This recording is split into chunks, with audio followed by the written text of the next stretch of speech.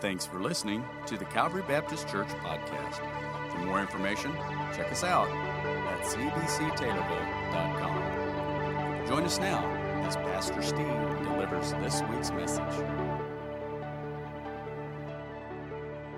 Once again, it's great to have you at Calvary. Thank you for joining with us this morning. Thank you for joining us online for our live stream today, and we're looking forward to what God's going to say. I'm excited to open God's Word today, and I always am, but there's just something very special about getting into God's truth and hearing what He has for us. With God's Word in mind, I do have one thing that's happening today I want to invite you to be a part of, if you could. At the courthouse of our city this afternoon, they're actually doing something very interesting. Starting at 2 o'clock, there are going to be people gathered just sitting around the lawn of the courthouse, and we're going to be reading the Word of God from beginning to end. The only way you can do that is if a lot of people actually come out and do that. So they've assigned us some spots at Calvary, and I'd love to have you come and join with me. If you could just spend a few minutes. You don't have to read it out loud for everyone to hear. You just sit in your seat and you read a section, 10, 15 chapters, and then you can even listen to it on your phone and just follow along. But it's a matter of just symbolically reading through the entire Scriptures in one afternoon. So if you can join us, please just let me know afterwards. And then just join me at 2 o'clock this afternoon, and we're going to see. I think that's a wonderful thing because how important God's truth is. And that's what we want to talk about today is we're going to open God's Word and get into it and just see what it can say to our lives. If you've been with us the last few weeks, we've been talking about the Father's house. So we're going to wrap that up today in a very specific fashion about what it means to live in the Father's house and what that truly should be in changing of our lives. If you are not able to identify with what I'm about to say, I'm sorry, because it's very special to me. And that is that as I've grown, I always, before my mom and dad passed away, one of the favorite things every year was to go back and go to Dad's house, go to Mom and Dad's place, right? We would go as a family and we'd gather and we'd do all the family things. Mom was a good cook and we'd always have food, always played games. It was just it was a great time. And it wasn't because it was a fancy house or anything. I mean, they lived in a very normal house, but it was just the atmosphere. It was the family. But here's what was interesting. After I got out of the house, I went away and I had a wife and kids, had a house of my own, a residence. There was still something special about going back to Dad's house, to Mom and Dad's house on a regular basis. And here's what we would say, this is a great place to visit. Go back and see Mom and Dad. And that's what I want us to think about today. If you're from Taylorville, and some of you online may be watching other places, but if you've ever been there, as you come into our town, you're going to find a sign that looks like this. Welcome to Taylorville. It's a great place to what? To live. Now, some of you may agree with that live here. Some of you don't have to say it out loud. You may not agree. That's a very subjective terminology of whether you agree. Maybe some of you have a bucket list of places you'd like to live, right? Honolulu comes to mind. I'm not sure why, but that's one of my thoughts, right? Maybe you have a place like that. U.S. News and World Report every year does a greatest places in the United States to live. I don't know if you've ever seen it. And they rank them 10, the 50, the 100. And for the last 3 years, their top has been Austin, Texas, Denver, Colorado, Colorado Springs, Colorado. I don't know if you've ever been to those places, beautiful places. Maybe that would be where you'd want to live. Interesting, and this, I don't know what this says, but in the top 100, Taylorville wasn't on there. I didn't know if that surprises you. What did surprise me, there's not an Illinois town at all in the top 100. Just saying, okay? But that's a whole nother sermon we'll talk about some other day. But here's the thing, a great place to live. You see, what we're talking about, the Father's house, it's not just a location. It's not a geographical spot. Although sometimes in the Bible, we'll even see how it mentions a place. It's bigger than that. It's a relationship. It's that environment of wanting to be in the Father's presence. But it's even more than that. It's not just a place that you temporarily would want to go and visit. What we're talking about, and here's our theme for today, the Father's house is a great place to live. In fact, it's the greatest. That's the place that we want to find our lives saturated in, is living in the Father's house. So here's what I want to do today as we wrap up this series. I mentioned before, Jesus talked about that specific phrase, my Father's house, 3 different times while he was here on the earth. So I want to look at each of those 3 and kind of give us an idea of what it means to live in the Father's house based on the way Jesus used those terms. We've already read one of them today through the kids' story, John chapter 14, and this would be the 3rd of the 3 times Jesus says this term. Remember, let not your heart be troubled. You believe in God, believe also in me. In my Father's house are many mansions, or your translation might say rooms. In fact, one translation says it this way: there is plenty of room for you in my Father's house. I love that particular way of putting it. There is room for you. God wants you in his house, and there is an invitation open to you. There is room in the Father's house for you to be there. So right off the bat, we understand that. But let's take a kind of a journey through the way Jesus used these 3 times. Let's go back to the first time that we find Jesus using this expression, my Father's house. And it actually, if you were here the first week, we talked about it. When you see this in Luke chapter number 2, it's actually the first time we see any record of Jesus speaking at all. These are the first words that we have Jesus saying. Luke 2:49, why were you searching for me, he asked. Didn't you know that I had to be in my Father's house? That's the first time Jesus says it. Now, let me give you a little background in case you're not familiar. At this point in Jesus' life, he is 12 years of age when he makes this statement. It's at the time of the year, it's the Passover time. It's a huge Jewish celebration. And part of the Jewish celebration of the Passover was they would, families from all over the country, even kind of the world, many of them would make a pilgrimage, if you would, back to Jerusalem to celebrate the Passover at the temple. This was a huge deal in which they would come together. So Joseph and Mary and Jesus, their family, their extended family, probably even just others in the neighborhood, from Nazareth to Jerusalem, they made this pilgrimage down to the Passover. There was quite a gang of them, it seems, that went down there. So they have this, they celebrate the Passover, and the troop kind of makes their way back towards Jerusalem, and they've gone one full day, and at the end of that day of travel from Jerusalem, Joseph and Mary find out something startling. Jesus isn't with them. He's not in the caravan. They're a day away from Jerusalem, and they're still a long way from home, and Jesus isn't there. You can kind of imagine, parents, right? You can kind of Mary saying, hey, Joseph, where's Jesus? And Joseph says, I thought he was with you. Well, I thought he's, right? You parents, you've had that conversation. You understand? So immediately, they head back. They make the day's journey back to Jerusalem, and they begin to search for Jesus. In fact, the Bible says they searched all over the city 2 more days before finally they go to the temple. They find Jesus speaking to the leaders, and when Mary finds him, she basically kind of scolds him. Here's what she said. She said, why would you do this? We've been worried sick. We've looked everywhere for you. And then that's where Jesus responds, why were you searching for me? He asked, didn't you know I had to be in my Father's house? Now, please understand, Jesus wasn't being a smart aleck. He wasn't saying, why are you worried so much, Mom? That wasn't his point. The obvious point was this: if all the places you looked, this should have been the first place.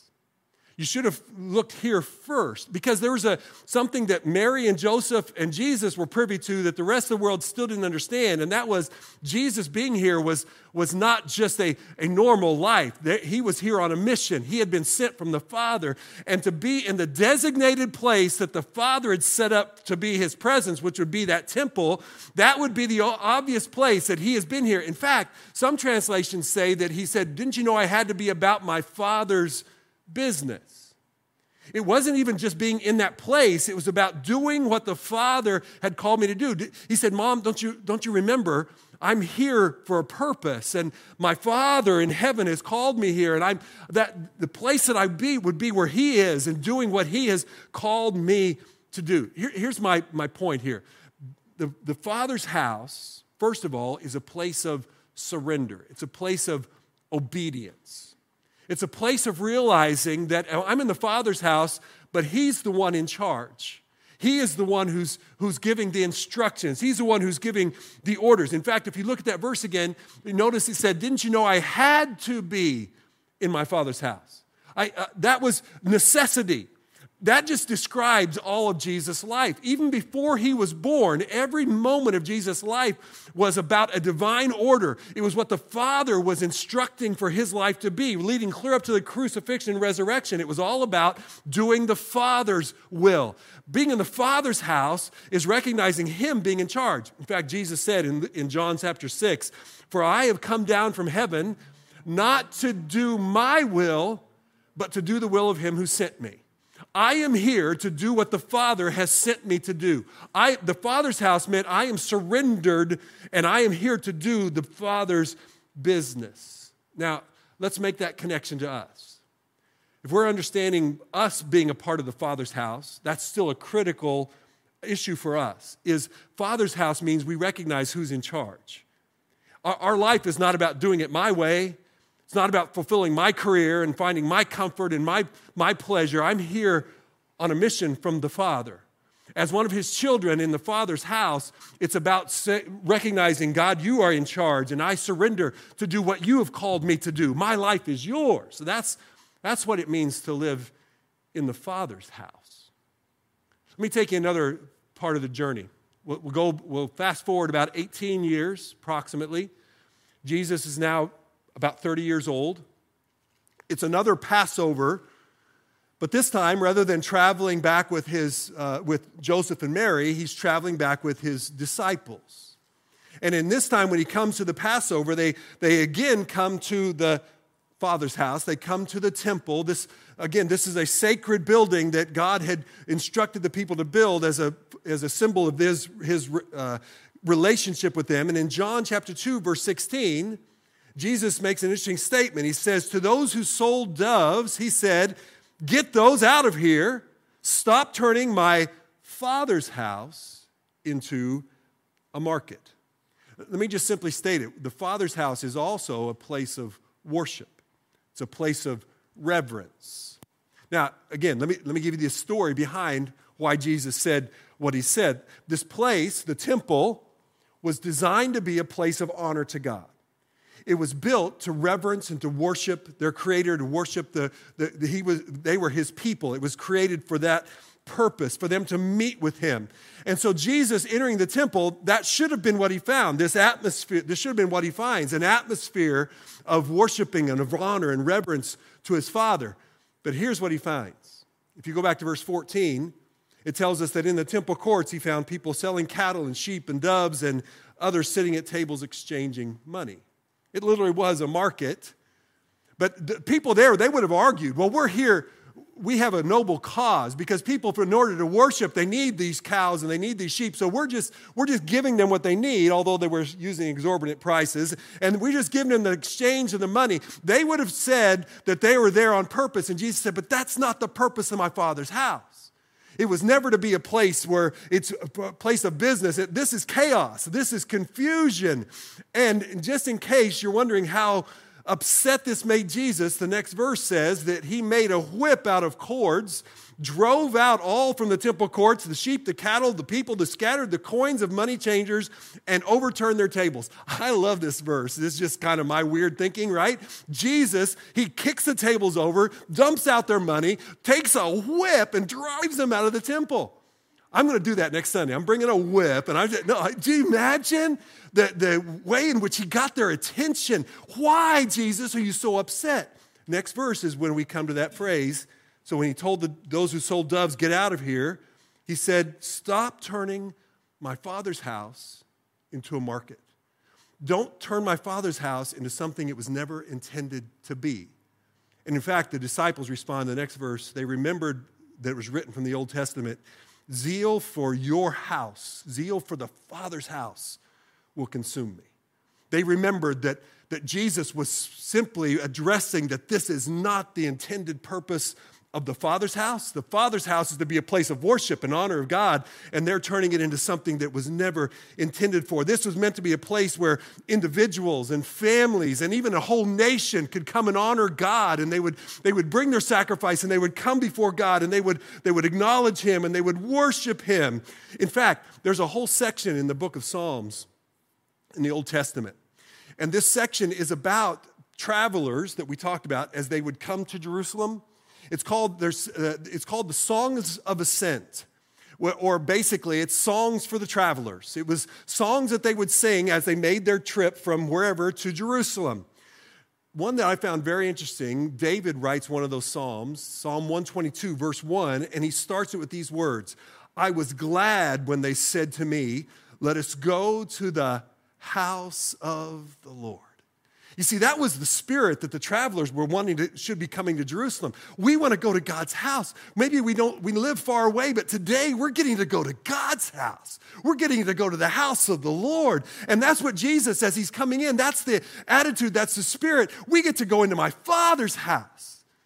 And when he shows up, there's cows and sheep and people. It's a chaotic mess. And he says, this is not what my Father's house is all about. Now, here's what we know to be interesting. About 40 years after this time when Jesus is in the temple, history tells us in 70 AD that building, the temple, was destroyed by the Romans. So there's no longer a building called God's house. So does that mean that it's all over? The Father's house is gone. There's no worship. You see, what God does is he takes that spirit that was meant to be happening there in that building, and he now moves it to his people themselves. He actually comes to them, and he refers to them as the place in which he is to worship, and as individually and even still gathering together people that are followers of his to worship together. In fact, one of the churches that we know of in Corinth, Paul refers to them in this way in 1 Corinthians chapter number 3.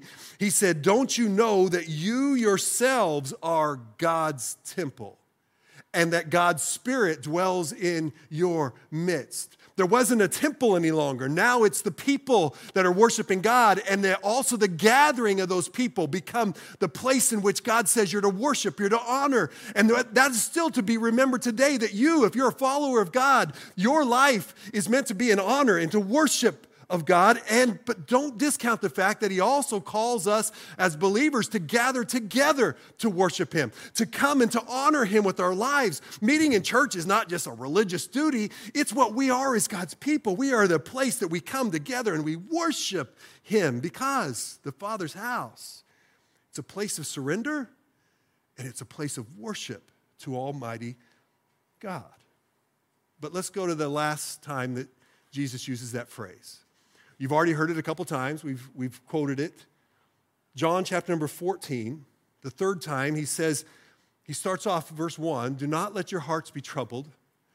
You believe in God, believe also in me. Now let me stop right there. Make sure you understand, why would Jesus say this? Don't be troubled. Well, what we know from previous verses, honestly, these guys had a lot to be troubled about. Jesus has told them, made it very clear in just the chapter before, John 13, that he's going to leave them. So his absence, he's no longer going to be with them here on earth. That's troubling. But you take it even further, and he explains how that he leaves because he's going to die. He talks about his death. He also mentions that one of you is going to betray me. And then he even looks at Peter and says, and you're going to actually deny me 3 times, Peter.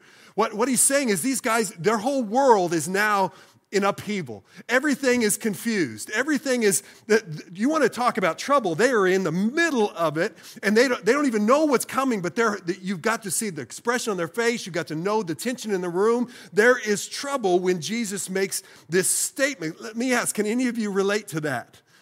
Have you ever felt just your world is completely turned upside down? Everything's different, and the world that you're seeing is not the world that you wish it was. Have you ever felt that? Maybe you're feeling it right now. I mean, stress or disappointment or sickness or pandemic, should I say? Do you understand what I'm getting at? Have you ever felt that everything is just crazy out of control?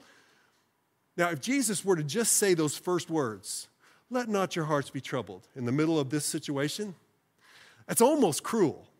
Because if you're having a really, really bad day and someone comes up to you and says, oh, don't worry, it'll be okay, you want to go, boom. Just be honest, right? That's the last thing you want to hear. If that's where Jesus stops, then there's not a whole lot of encouragement there. But he doesn't. Let's keep reading. Do not let your hearts be troubled.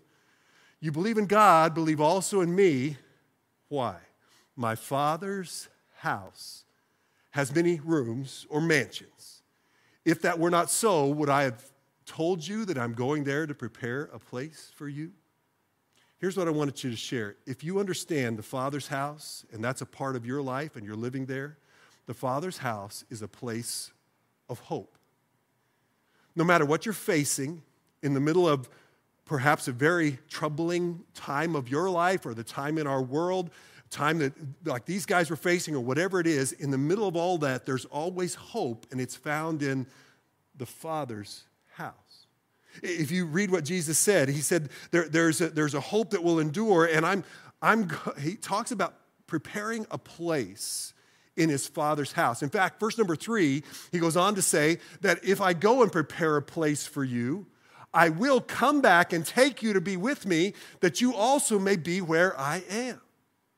Now I'm just going to give just a little bit of a brief commercial, if you would. For next Sunday, we're going to start a series that talks about the part of that verse. We're going to talk about the fact of, ready or not, here he comes. And we're talking about Jesus, the fact that his word is very clear that Jesus is coming again, and there's words that we can look to understand that. But here's how Jesus introduces it. Fellas, I'm going away, and I'm going to prepare a place in my Father's house for you, and then I'm going to come and get you, and you're going to join me in this amazing place in my Father's house. Now, that's a word, as Miss Dolly shared with us as the kids' story, is the term that we would call is heaven, a place prepared for God's people. That Jesus said, I'm going to prepare this place, this heavenly place for you. Now, the interesting thing about the Bible, I think about heaven, is the Bible mentions or speaks of heaven several times, but it doesn't really give a whole lot of description of what heaven is about. It gives us some ideas, and I'm sure you've heard things like the streets of gold and pearly gates, all parts of that description. But there's also, I found, a lot of misinformation about heaven. You may have heard something like this, that when you die, we all become angels and we get little wings and we flitter around and eat Philadelphia cream cheese. I don't know, whatever angels are going to do, and you're going to make up for things you didn't do on all those kind of, and understand, none of that is in the scriptures. Here's what I know. If you're a child of God, God refers to you as a saint, but he never refers to you as an angel. And all the husbands and wives said, amen, right? None of us are angels. That's never going to happen. That's not part of heaven. So there's misinformation, but there are a few things that we know for sure that heaven is as it's described. We do know, first of all, it is a real place that God is preparing. Jesus actually refers to it as a place that he has gone to work on, to put together for us, and he's going to come and take us there. So it is a real place, but it's a real indescribable place. Best way I know to put it. Of all the guys that try to describe it in Scripture, Paul God gave him a glimpse of it, and he said, I can't even put into words what it is. In fact, you couldn't handle it if I did say what it was like. John tries to describe it, and he gives us probably the clearest of any descriptions we have in Revelation chapter 21, and he starts this way. He said, I saw a holy city, the New Jerusalem, coming down out of heaven, prepared as a bride beautifully dressed for her husband. I think that's one of the greatest descriptions. It doesn't tell us exactly, but it's just the awe picture. Here's what I know. I've been a minister now for several years, and one of the things that I get to do is I get to stand on a stage like this and have a couple before me get married. It's a wonderful privilege, right? But one of my favorite parts is I stand here with the groom, and everybody gets in place, and flower girls and all that stuff is happening, right? And the groom is fidgeting all this until suddenly the music changes, and around that corner comes his bride. And my favorite thing is I just look at the groom because his face goes, boom, it just beams, it just shines, because that's the most beautiful thing he's ever seen in his life coming around that corner. That's how John describes heaven. That when we see it, it's going to be beyond our imagination, the most beautiful thing that we could ever put within any kind of description. He goes on in that chapter to describe heaven with things like, he does talk about the streets of gold and gates of pearl and foundations of precious stones. It's going to be beyond beauty and imagination. There's water of river of life. There's a tree of life. There's all these things that we understand. And then there are some things that are great because they're not there. Things like death and pain, and sorrow, tears. Nothing gets old. Nothing wears out. It's just this incredible, beyond our imagination. Those are just some of the descriptions that John gives. But in all of that, that's still not what makes heaven as the beauty and the greatness of heaven. Because heaven is not heaven because of what is there. Heaven is heaven because of who is there. And I know when we go to a funeral, we talk about our loved ones that have gone on, and that's a wonderful part of heaven. But even that's not who makes heaven heaven. Here's how John described it, verse number 3 of Revelation 21. Look, because God's dwelling place is now among the people. He will dwell with them. They will be his people. God himself will be with them and be their God. What's heaven? Heaven is once and for all, permanent, unfettered, undistracted, unobstructed, without any sin to bother us, communion and fellowship with our Father in the Father's house forever. See, that's what makes heaven heaven. And that's the description that we have. That's what Jesus said, I am going to prepare this place for you in my Father's house. But as great as all that sounds, there's a question that I want us to consider. Because that's fantastic. People talk about heaven and the glories, and most people that if you're here in this room or you're watching on TV, you're probably saying, I believe in that. But here's the question. Am I living right now with a Father's house perspective? Here's my question to you. Does that thing of heaven have anything to do with your life now? Is heaven just this thing that we're at the end and we're taking our last breath, we're going to pull out that insurance policy and say, I got a place in heaven. Is that all that heaven is?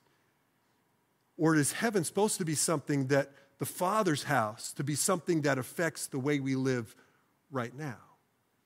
You see, God has made it clear that heaven, though it is a literal, undescribable place, his presence, there's something more to the Father's house than just a place that we're going to go to someday. In fact, here's how Colossians chapter 3, Paul writes these words, since you have been raised to new life with Christ, set your sights, look at this, right now, set your sights on the realities of heaven, where Christ sits in the place of honor at God's right hand. Think about the things of heaven, not the things of earth.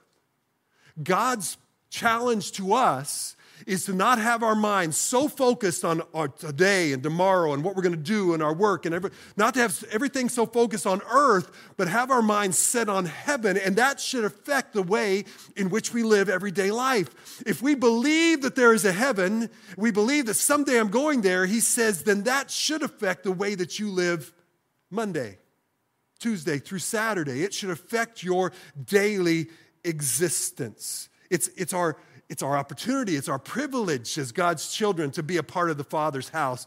But it is also our challenge to not let heaven just be something that's out there someday, but let heaven be something that affects the way that we live every day of our lives. I don't know if you've ever heard this quote. It's been around for years. It was attributed originally to Oliver Wendell Holmes, whether he said it or not. The statement is this: some people are so heavenly minded that they are of no earthly good. Now, I want you to think about that. His intent was simply, it's possible for people to be thinking so much of heaven and eternal things that they just forget about taking care of others and that kind of, that was the intent. But here's the problem with this. One man put it this way: the problem is, I've never met one of those people. The truth is, none of us are so heavenly minded that we're forgetting about earth. In fact, the Bible never challenges us, don't be heavenly minded. In fact, he said your mind should be set on things. God says if you will keep your mind set on eternity, it will actually help the way in which you live on a daily basis. It's not about being too heavenly minded. It's about not being heavenly minded enough. In fact, I read an article, and I want to share some thoughts with you from this article real quick. Paul Tripp wrote about the fact that we sometimes complicate life because we're so focused on earthly things, we miss where we're headed. We miss eternity because we're so focused on what's right in front of us. We're not thinking about what we're going to and what God has in store. We're not Father's house focused. And that's what, and his term is this, and I love it. He said we have eternity amnesia. I want you to think about that. We have eternity amnesia. It's that we're so wrapped up in life that we forget that this isn't all that there is. That this life, maybe it's 50 years, 60, 70 years, less or more, this isn't it. There is more, there's an eternity, but we become amnesia. We're so wrapped that we have amnesia about eternity. And with that, he gives several things that would be symptoms. So let me just ask you, think about these things. Do you have some symptoms of this amnesia? Here would be the first one. That is that we focus too much on ourselves. We're so focused on us being happy and accumulating our stuff. And so when we don't have enough stuff, that bothers us. And we forget that there is just like Jesus, we're here on a mission.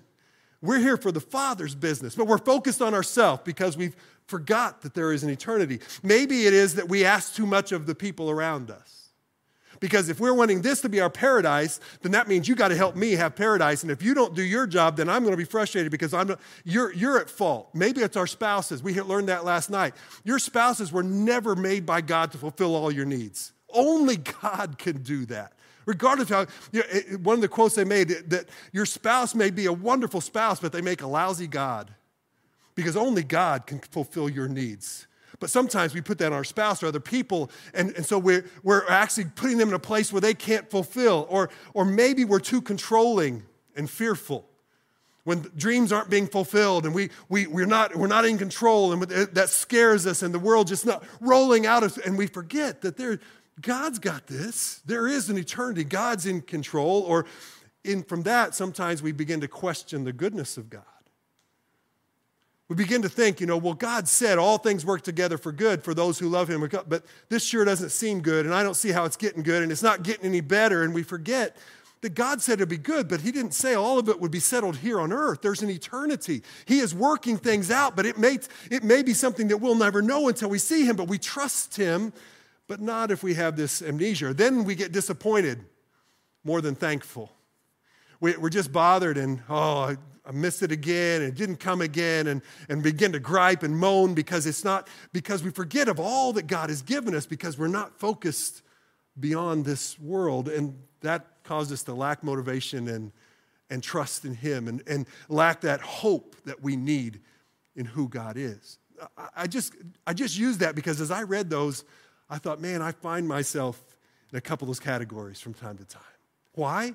Because I have eternity amnesia. I'm forgetting that I'm part of the Father's house. And the Father's house is bigger than this world. It's not just a place I'm going to someday. It is a place for me to live. It's a place that God has designed. In fact, here's how Paul put it in 2 Corinthians. Therefore, we do not lose heart. We don't give up. Though outwardly we are wasting away, yet inwardly we are being renewed day by day, for our light and momentary troubles are achieving for us an eternal glory that far outweighs them all. I'm having troubles, yes, but all of that, God is working for something eternal. God is still in control. The eternity is still coming. And the last verse, he says, so we fix our eyes not on what is seen, but what is unseen, since what is seen is temporary, but what is unseen is eternal. Eternity amnesia is I just forget that this isn't the end. But if I remember that I'm in the Father's house, and that is a place that never ends, now and forever, and I can find myself living there. Here's the challenge. We've got to stop making it all about now and just about right in front of me and just about this is heaven is just something that I get at the end. The Father's house is a way in which to live our lives right now. And that's what I want us to think about. What does it look like to live in the Father's house today? Why would Jesus give us that picture about living in the Father's house? Let me back up and make sure we understand one thing. There is only one way to be a part of the Father's house at all. In that book, in that chapter of John 14, he talks about how he's going to prepare a place. But then in verse number 6, he makes this very strong statement. He said, I am the way, the truth, and the life. No one comes to the Father except through me. See, we got to erase some of the stuff that we hear that getting to the Father's house, getting to heaven, to being part of God, that there are many ways, just many paths, all going to the same place. Jesus says, no, there's one way, and that's through me. The only way to the Father is through a relationship with his Son, Jesus Christ, who gave his life, died on the cross for our sins, rose again in 3 days, and then offers us a gift that if we receive his gift, he will give us access to the Father's house. We become God's children. That's the only way to heaven. In fact, in John's book later in Revelation 21, this is what he said. The Father's house, heaven, is only for those whose names are written in the Lamb's book of life. It's a very exclusive list. It only goes through Jesus. The way to the Father's house is only through the Son, Jesus Christ. So the question is very simple. Have you received that gift? Do you know that you're one of God's children because you received his salvation? Lizzie, your testimony today was phenomenal. I just loved it. I sit there and because you explained it so well. It doesn't matter how much you know about God until you put your personal faith and trust in him for salvation. And that's the question. Do I know God is my Father because I've received his Son as my Savior? That's the only way you come into the Father's house. But if you have come to that place and you are a part of the Father's house, you're one of his children, then it comes down to this question. Am I living in the Father's house more than just some future thing? Am I living now in the Father's house, or is the Father's house just something I'm waiting for after I die? Is the Father's house something that truly affects the way in which I live right now? If you go back in John 14, he talks about the way being through him only. But then he goes down to verse 23, and he says something I think is just, it really makes sense when you put it all together. He said this, anyone who loves me will obey my teaching. My Father will love them. We will come to them and make our home with them. If you have your outlines, underline that word home, circle it. It becomes very significant in this chapter because that word in the Greek is used 2 times in the New Testament. And both of those times are in this chapter in John chapter 14. And actually, we've already read the other place that it was used. Remember verse number 2? When he said that my Father's house has many rooms or mansions.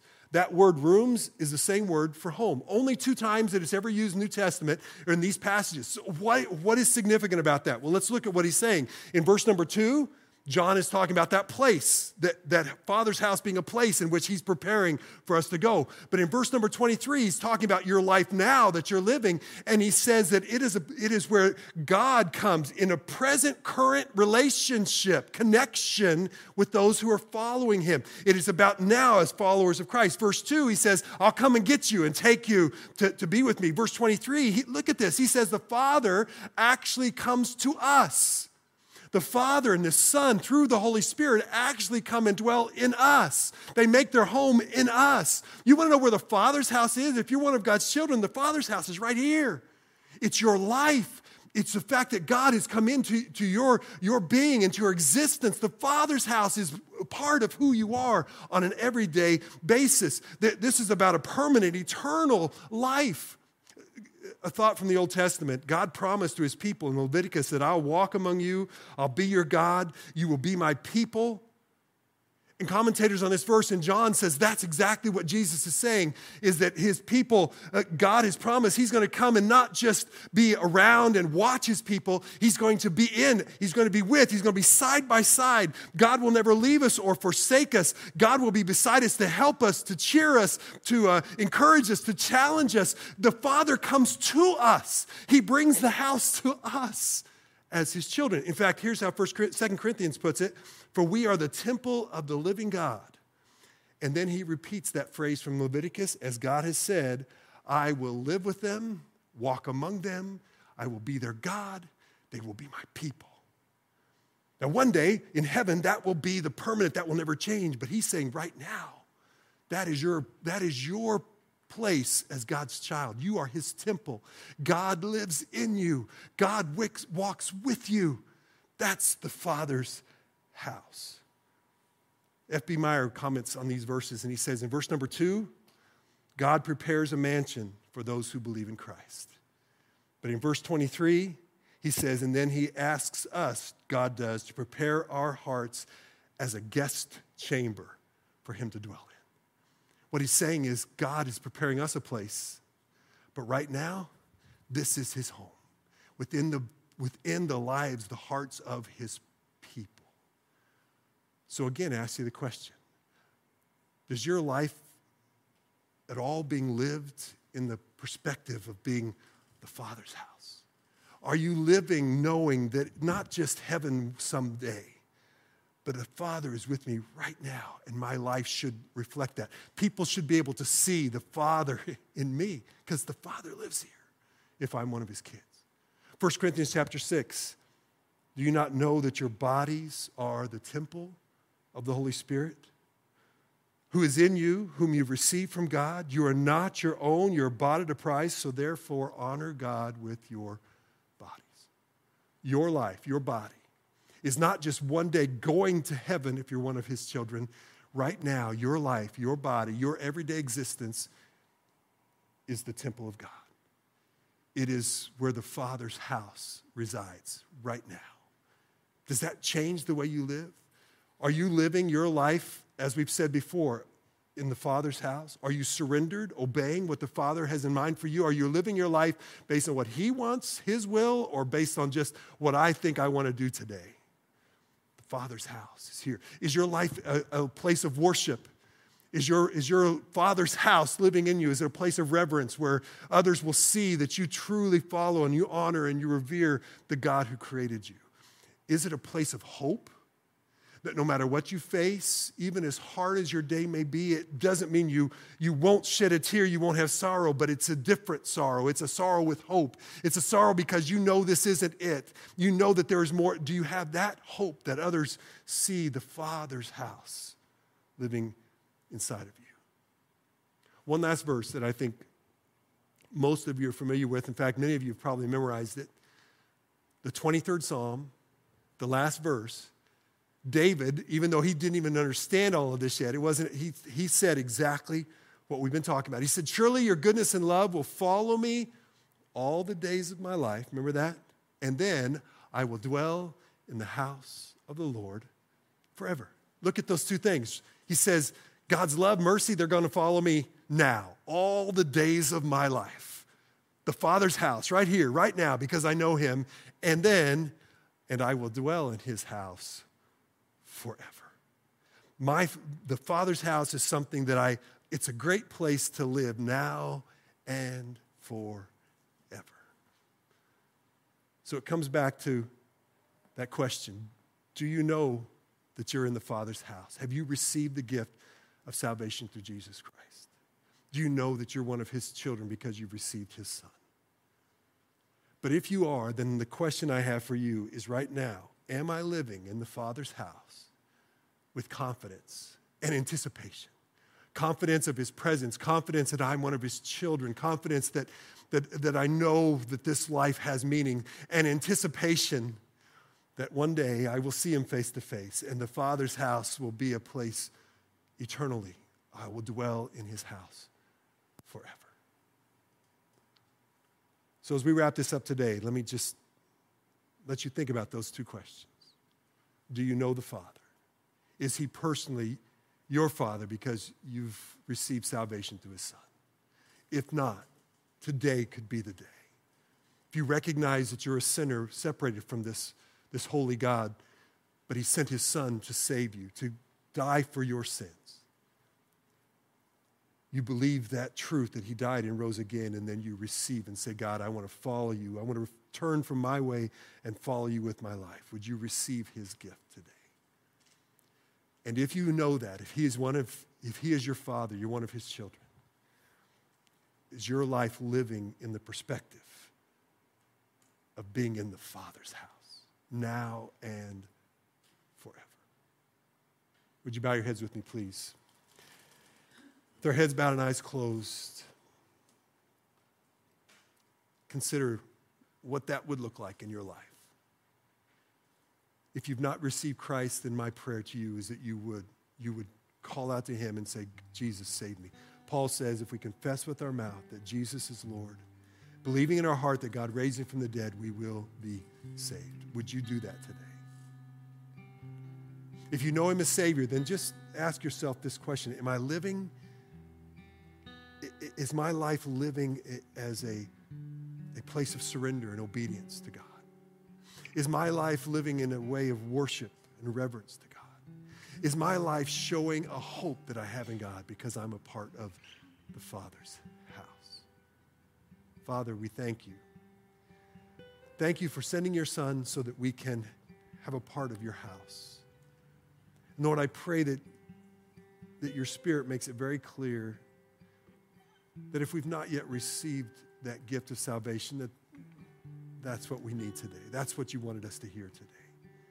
And I pray that if there's one under the sound of my voice, whether in this room or on the computer, the screen today, I pray that they would say, Father, I want to know you. I want to follow you. I need my sins forgiven. I want to be one of your children, and they would call out to you and receive you today. Please, God, draw them to yourself. But Lord, help us as your followers to live like we believe in eternity, to live with that perspective that we're part of the Father's house. Let our lives reflect that this week.